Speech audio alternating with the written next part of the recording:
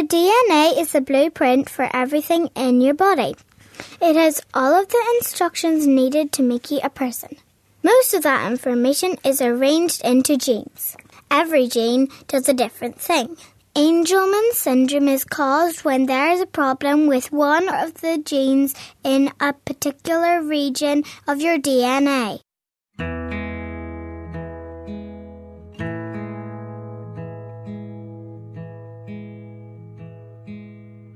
Every day, 18 people worldwide are born with Angelman Syndrome, with around 350 cases in Ireland. Now, does that want some? What? There. It affects boys and girls equally, and it is present in all nationalities, races and ethnic groups. Can you show me where the word mammy is? Show me where the word mammy is. Mama. Good girl. And show me where the word daddy is. Daddy. Children with Angelman Syndrome can't talk. Lots of them can't walk. They don't sleep properly. Sometimes they only sleep for 3 or 4 hours a night. Some children have seizures that they can die from. Do it again. Again, Zach. Oh, again, Zach. People with Angelman syndrome have great smiles and warm personalities. What do you want, Vic? What do you want? This is sellotape. We were playing with sellotape for sensory the last day, weren't we? And we had great fun with it. Right? Now, does that want some? Aisling Cullen from Downings in Donegal has the only identical set of twins in the country with a condition called Angelman Syndrome. I'm Aisling. I'm mum to 6 boys. Aaron, who's 22. Ross, who's 11. Ethan, who's 10. Callum, who's 7. And Luke and Zach, who are 5. It's busy. As you can imagine, with 6 boys in the house, all at different ages and levels and stages. It's just all go. I have to keep the boys out of the kitchen, mainly for their own safety. I'm here in the kitchen with them at the moment, and they're just pulling and grabbing. I have double stair gates, one on top of the other, because Zach can get over the first one. They're just busy, and they just pull and grab, and when there's 2 of them at separate directions. Look, good boy. What do you want, Vic? What do you want? Sarah Rorty is another mother living with Angelman Syndrome. Sarah, her partner Paul Byrne, and their daughters Abby and Clara live in Tuam in County Galway. Who's your friends in school? Abby. School. Neve. Neve is your friend? Amy. School news. It was Quiva birthday today. We had a party. Love. Sarah is finding innovative ways to use technology to help Clara speak. Well, Clara is 10. You know, she's still that wonderful child that she always was. She's really, you know, a very happy person, great personality, really warm personality, loves people. But really, she's a great inspiration to me. I mean, she's obviously, as I mentioned, she's not able to speak. And, you know, what I really, really like about her most is her determination and her persistence to communicate. I made pizza in school today. I liked it. Wow, you love pizza. It's your favourite. Clara has an iPad and Clara uses that to help her talk. Food. Snack. Chocolate. Oh, you want some chocolate, do you? Okay, you can have a little bit when we're finished. How about that? Tell me what you like for dinner. Tell me what you like for dinner. Breakfast. Nutella. You want Nutella? No. There is another little girl with Angelman Syndrome very far away, who Clara, Luke and Zach don't know, but who could be very important for all children with the condition. You trying to talk? You trying to talk?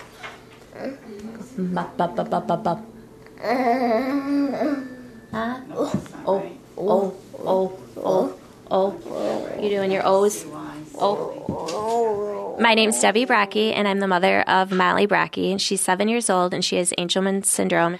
The characteristics that Molly has is unsteady gait. She still walks kind of wobbly, not real wobbly, but a little, just not perfect. When she does try and take a drink of something with a cup, her hands shake really bad. She is still nonverbal. She'll babble. She'll go, oh, oh, oh, oh, and she'll pretend to pull bubbles with her mouth and everything. There is hope that these problems that Molly has could improve. It's early 2012 and she is about to embark on a drug trial in Florida with Dr. Edwin Weber, who is a professor at the University of South Florida.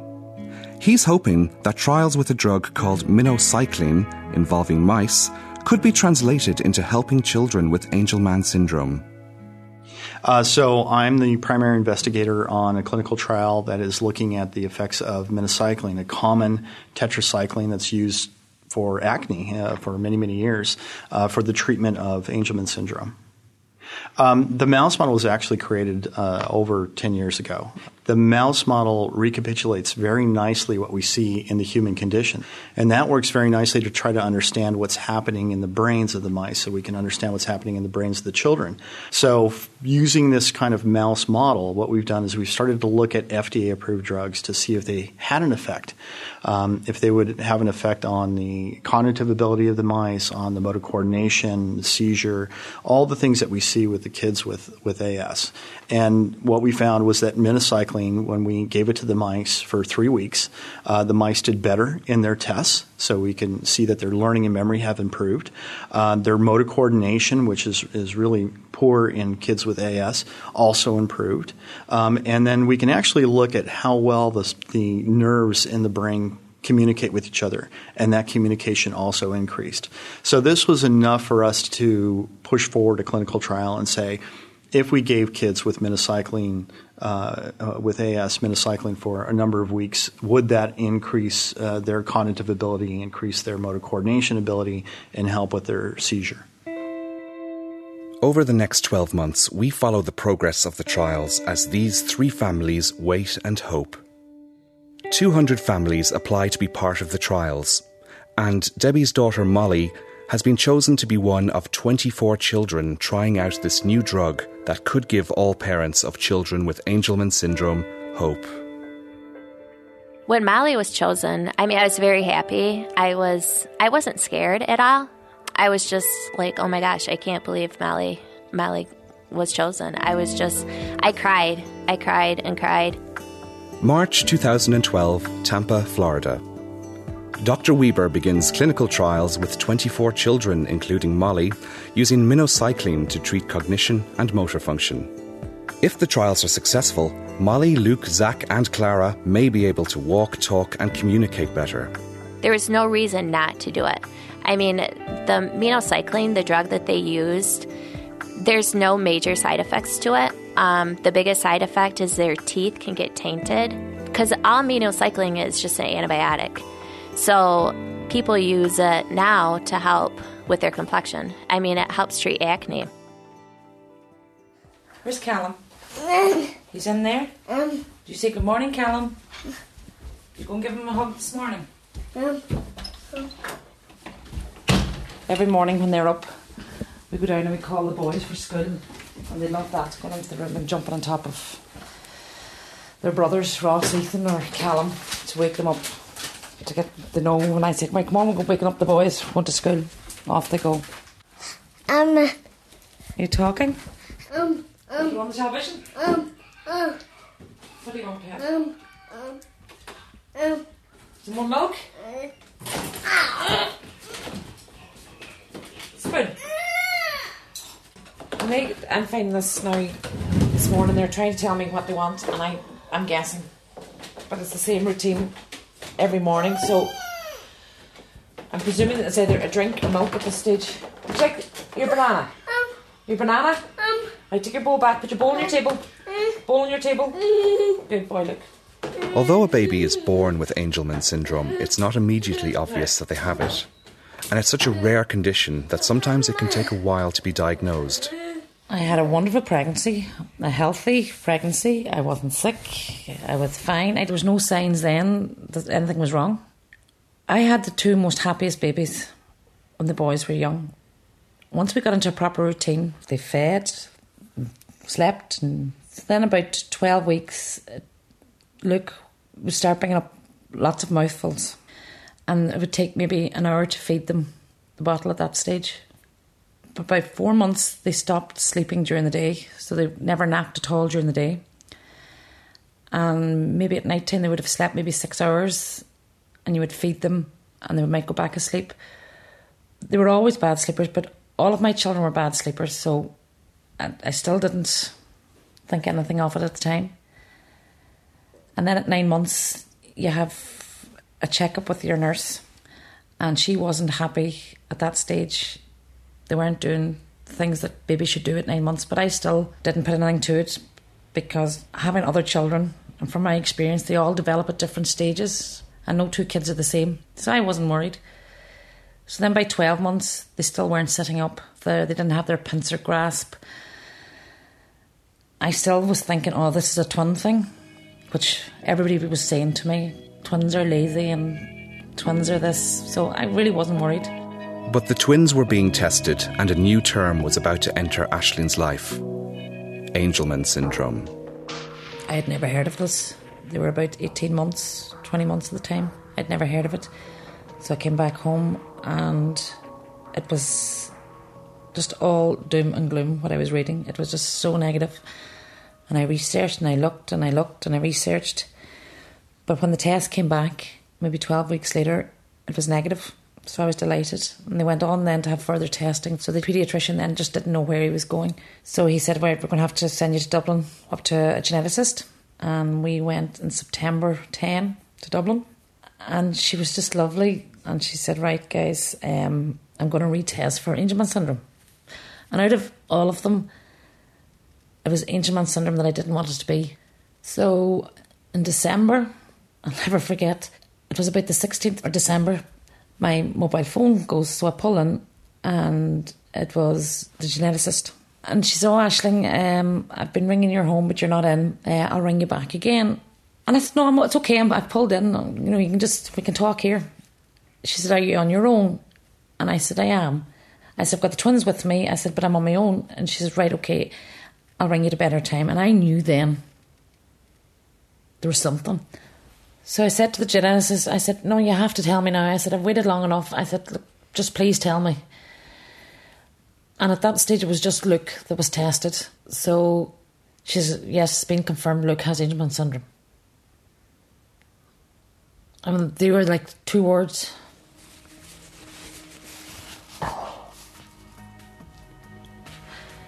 It's like it was my worst nightmare, like to hear those 2 words.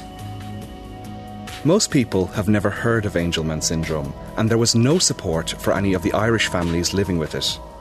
Sarah Rorty decided to do something about it. She set up Angelman Syndrome Ireland in 2011. Oh, there was absolutely no support at all. At all. When I left the paediatrician's office that day with 2 words, Angelman Syndrome, and all I had was a list of medical symptoms and a phone number in England. It was, a very, very stressful time. And also because it's more about what you don't know at that time. And I suppose your mind runs wild then, just with the lack of knowledge and with that gap of information. So, and, I suppose that's one of the reasons why we felt we had to set up this organisation, was so that no parent would have to go through what we did at that time. There needed to be some support group there needed to be some literature out in the hospitals and at the doctors, whereby a parent could understand exactly what it meant for their child, but also give them that little bit of hope and support in the journey they were about to embark on. Hands up, who wants banana? Me. Say me. Me. Life expectancy for people with Angelman Syndrome is normal, but they need lifelong care. One of the main characteristics of Angelman Syndrome is seizures, which can be difficult to treat and may be life-threatening. So when somebody's having a seizure, it's very distressing for the onlookers. I mean, the person themselves probably don't know what they're going through, but you just feel so helpless. And, you know, you just have to be there for the person and just really support them while they're having that seizure. And when they come out of it, unfortunately, particularly with Angelman Syndrome, some people actually lose skills. So we would have seen, for example, when Clara would have had a seizure and coming out of that, then her ability to use a spoon to feed herself, you know, was less than what it had been. But the wonderful thing is, you know, they gain those skills again, but it takes a long while. So for a skill that's been so hard earned, and then for seizures to kick in and maybe take away that again, it's very distressing. That's why these trials into the new drug are so important to parents of children with Angelman Syndrome, and why Debbie has put Molly forward for the trials. I wanted her to be able to talk. I'm like sitting here in my mind thinking, oh my gosh, if they can go ahead and if they can find a therapeutic cure, what will she be able to do? Will she be able to feed herself? Will she be able to be potty trained? Will she start sleeping through the night? Will she be able to say mama for her first time, you know? Well, we've already started the clinical trial. It started last month at the end of April. Well, I think whenever there's a clinical trial, you always have concerns about any drug that's going into a patient population that there's not a lot known about. Angelman syndrome is a very rare disorder, so we don't have a huge population to draw from. We were concerned that, you know, any drug getting put into a child, you don't really know what the effect is. So that's given me and my team a lot of angst. But since the clinical trial has started, we've seen no ill effects. There's been no reports of having any bad side effects. So we're continuing on with the clinical trial and hoping for the best. There were 24 children that were randomly selected to participate in the trial. That was from all over the world. 2 children per week would go to Tampa, Florida. It was a 2 days at the hospital, but they were like 2 half days. So every 8 weeks when you go down, you do the exact same thing. You have your blood drawn, you have your EEG done, you meet with the neurologist, and you meet with the psychiatrist. They give you a bottle with the pill in it. So they say, you know what, you can start it right now, you can start it when you fly home, whatever you're more comfortable with. To be honest, what did we do? We went back to the hotel and we had dinner and we gave Molly the pill. So we gave it to her right away. And she was on it for 8 weeks, off for 8 weeks. So they only gave us enough supply for the 8 weeks. Then when you're done, so your third 8 weeks, you're done. Trial's over. You've completed your part of the program. He loves school. He likes school. You do. Now Debbie and the other parents just have to wait for the results to come back and be collated. Just getting hands up. Other hand up. Luke and Zach just love school. They go out the door every morning squealing, and they come home every evening squealing. They're so happy. Back in Donegal, it's early morning, and Aisling is getting up to the challenging job of getting her twins through the business of day-to-day life. It's Bannock here every morning trying to get them out. Cal, can you go and get your uniform on, please? Yeah, Monday morning. Uniforms. No, it's not even. Happy Mondays in this house. When you have kids, you have dreams for your kids, and this would be a big J area.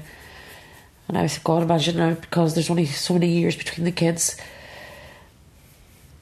that I would have in years to come 5 of them playing on the senior football team, and it's not that you wish their life away and you can't wait till they're in this stage, or they're all running about together, or they're all heading off to the beach together. But you do have dreams for them, and you have visions and you can see. But this was going to be different, Good morning, how are you? Aisling's twins go to the Little Angel School in Letterkenny for children with special needs. Happy, we're all back together again. My name is Clara O'Connor and I'm the special needs teacher here in Little Angel School. Luke is a very energetic, happy, confident young boy who lights up our classroom with his smiles and hugs. And he's a great boy. Everybody loves him. Everybody loves the two of them. You know, they're real characters. I think he's very mischievous, very outgoing. He loves a joke. and loves playing tricks on people and playing jokes on people, so he really gets that.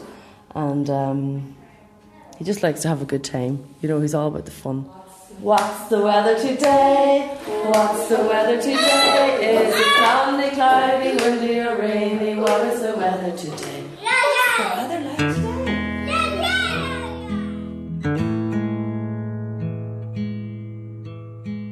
While Luke, Zach and Clara continue on with their daily lives, over in America, Molly Brockie has finished her part of the trials. When they go through the trial, I would say the only thing that was difficult was the EEG, just because they have to restrain them. When we first went down there for the first 8 weeks, the hardest part is they said that they wanted to poo-poo some, which means that they'll go ahead and take a blanket and they completely wrap it around them so that they cannot kick and they can't frill their arms or do anything. Well, Molly did not like that. So for the first 30 minutes of the EEG, Molly screamed and cried and kept trying to pull her leads off of her head. So it was harder. And then we learned, you know what, maybe if she wasn't confined so much, she would be okay with it. So the second 8 weeks when we went down and we did her EEG, we said, you know what, let's just not do anything. And I laid right next to her and Molly laid there, no problem whatsoever. If you notice any difference in your child at all, you were supposed to mark it. If you didn't see any difference in your child, you put 0. If you saw regression, you put what you saw regressed. And you had to do it every day. At the end of the trial, you turned your book in. And then they put the book, and they collected all the books, and then they'll go ahead and they'll just read them, not knowing what kid is what, and see, so they can see a pattern, if things helped or if they didn't help, and how things helped or how long it took for such child to do something or not do something compared to the other child. So it was just a log that you carried with you everywhere. Like many other parents coping with a child with special needs, Aisling has to keep life as normal as she can for the rest of the family. Now for dinner tonight, we're having pasta and sauce with garlic bread. And listen to the silence. That's when you know the twins are really enjoying the food. There are 4 other boys in Aisling's family who don't have Angelman Syndrome, but they live with it every day. Tomorrow morning at 9:30, the Sam McGuire is coming to our school and I'm going to be holding it by myself. No, you're not. Ross and Ethan would have known the boys would have been going to the hospital for tests because there was something wrong and they didn't know what it was, or we didn't know what it was and we wanted to find out. I sat them down after, I'd say maybe a couple of months afterwards, and explained to them what Angelman Syndrome was. But I explained it in my terms, that they probably, at this stage the boys were using walking frames. And there would have been a lot of hair pulling and biting, behavioural issues with them. But I didn't realise this was part of the syndrome as well. I'm Ross and I'm 11. I'm Kel, I am 7. Looking like giving lots of cuddles because I don't really know. Because they like it, they know you like it. Then if you play with them a lot of time, they sit down and play with you. But what about when they pull your hair? That's how they don't hit you. That's how they talk. That's how they get our attention. But do you get upset? Not really. No. Not only sometimes if it hurts. Because I know they didn't really mean it. If the boys want to, if you don't listen, they slap you sometimes. Do you think that's hard for them trying to communicate? Yeah. Not really, because they never. It'd be harder if they had learned to communicate and then they couldn't communicate anymore. If you never had something, you'll never miss it.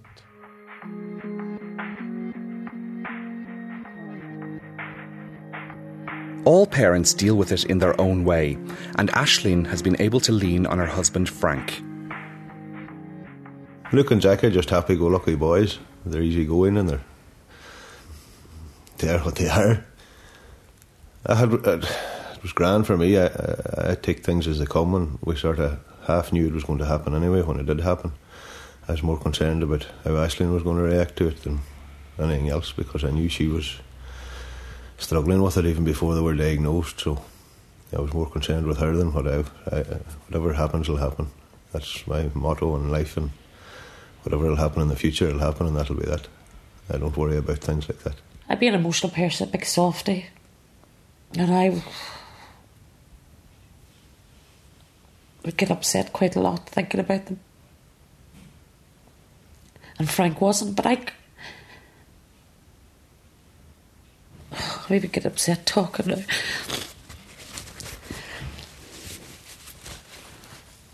But Frank was really keeping it together, and I used to, not that I'd say it to him, but I just felt that he wasn't feeling the pain that I was feeling.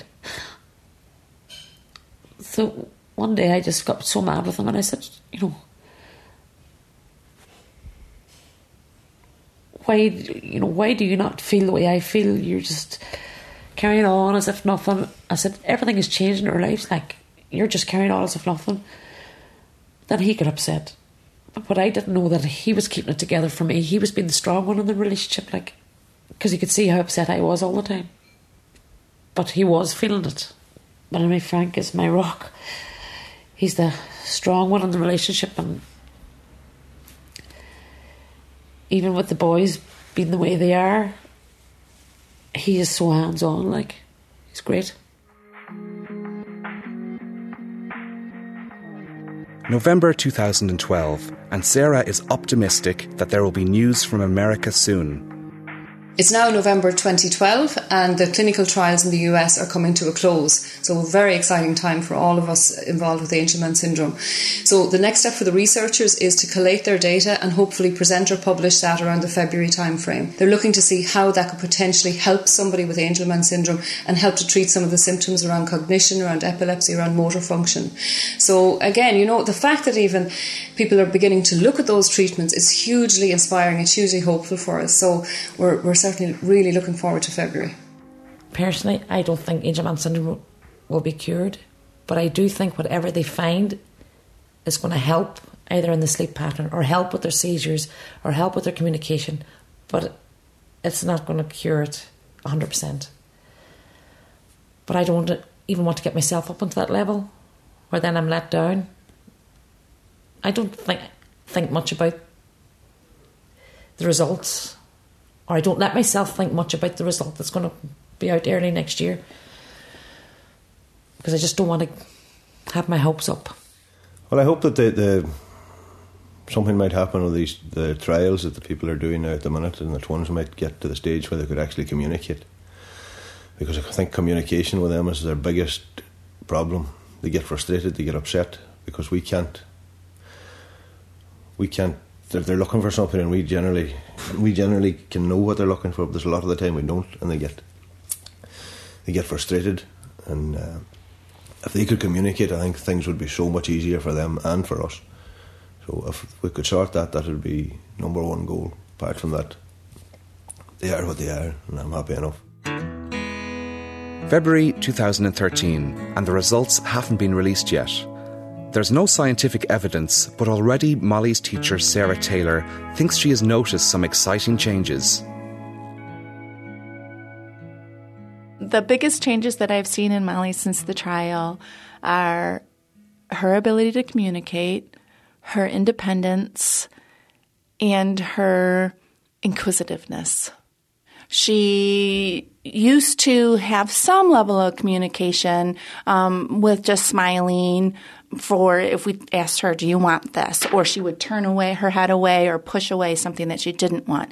But now she is taking our hands and guiding us to what she wants. And she's engaging in a lot of vocal play, making all kinds of sounds. And so that's the biggest thing. And I think that's going to be the thing that affects her life the most, is her ability to communicate more.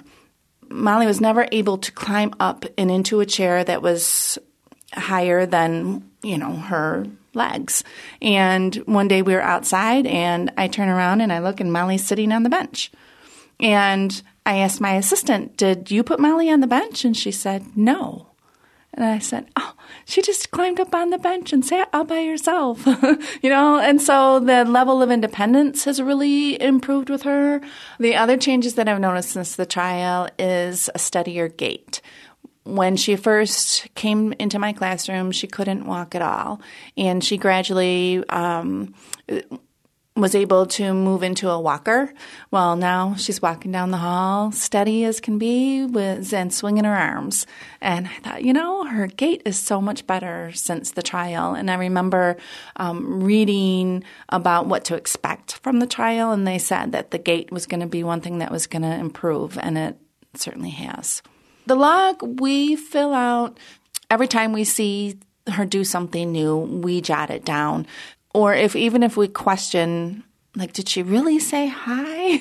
Because there was a couple of times she came in, she vocalized, and it sure sounded like hi. But then through the log, we were able to see, yep, she's saying hi. What Molly's teacher is seeing could be a placebo effect. She thinks Molly is improving, but in fact, there may be no change at all. It's all down to science, and the trials may prove something entirely different. Perhaps the drug didn't work at all. I hope, just like when I hoped at the beginning with Molly being part of the trial, my biggest thing is vocalization. Because I think without that, Molly's she's going to struggle the rest of her life.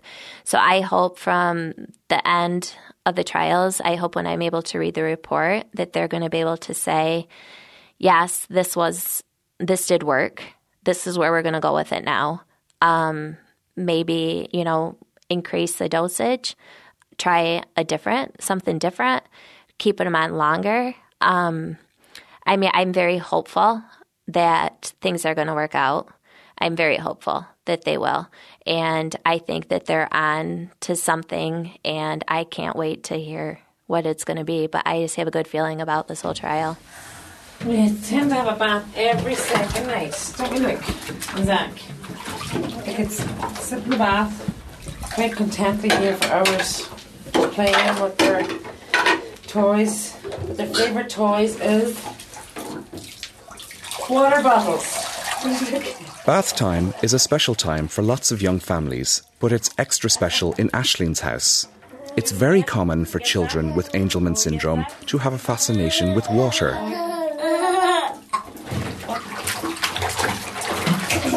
Okay, here we go. Here we go. Bath was definitely relaxing. It was great an hour before bed because we're going now and we're put on their pyjamas and do some apps on my iPhone. And then we brush the teeth, get our medicines, and off to bed.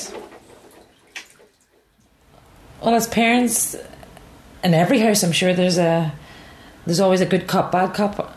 I'd say I'm the good cop, Frank. What do you think? No, definitely. I get left to deal with all the problems, but the boys are not bad.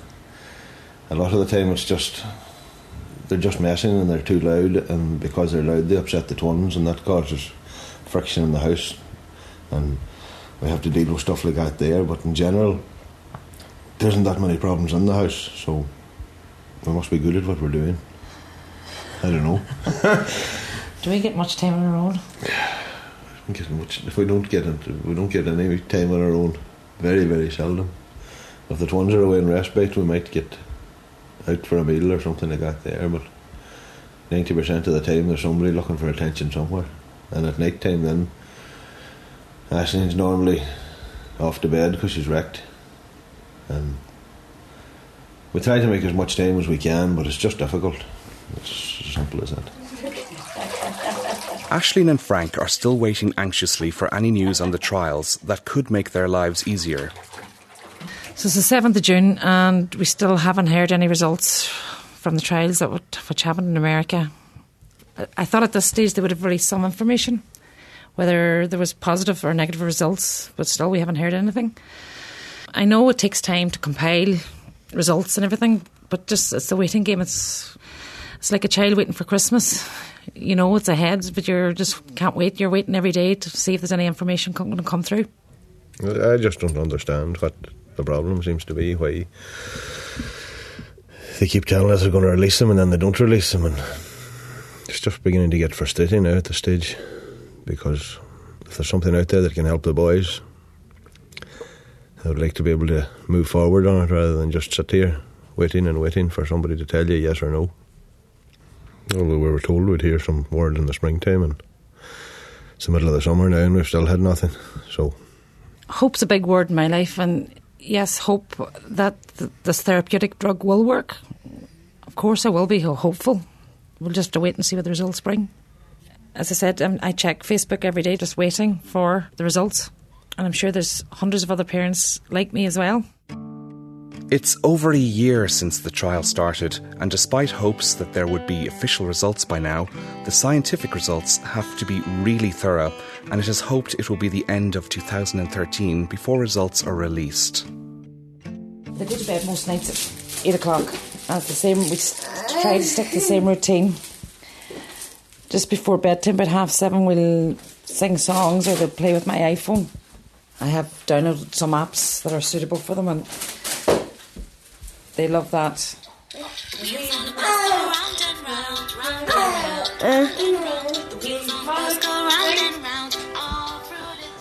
It's coming to the end of the day in Donegal. A big feature of life with Angelman Syndrome is sleep, or lack of it. It's difficult for parents trying to function on 3 or 4 hours of sleep a night. Listen. The boys need melatonin. They get melatonin every night. 2 milligrams of melatonin, which helps them go to sleep. Sleep wouldn't be one of the better things in this house. Because looking after 24/7, it's tough. And then the hardest part of their syndrome for me is the lack of sleep, or their lack of sleep. I just feel that when I'm tired, my patience with the other kids when I'm doing homework, I'm just tired. I'm tired all the time. I am in bed most nights by 9 o'clock because I just don't know what time the boys are going to start their day. I hope that the boys, as they get older, that their sleep patterns change and they sleep better. From what I hear from other parents, there's some kids sleeping all night. I hope. I wouldn't know what to do with myself 2 nights in a row full sleep. That would be great. Don't really look too far into the future. You just don't know what's around the corner, what's coming next. So I tend not to think about what's coming next. I tend to deal with what we have to deal with here and now. Aisling, I think, worries about the future enough for both of us.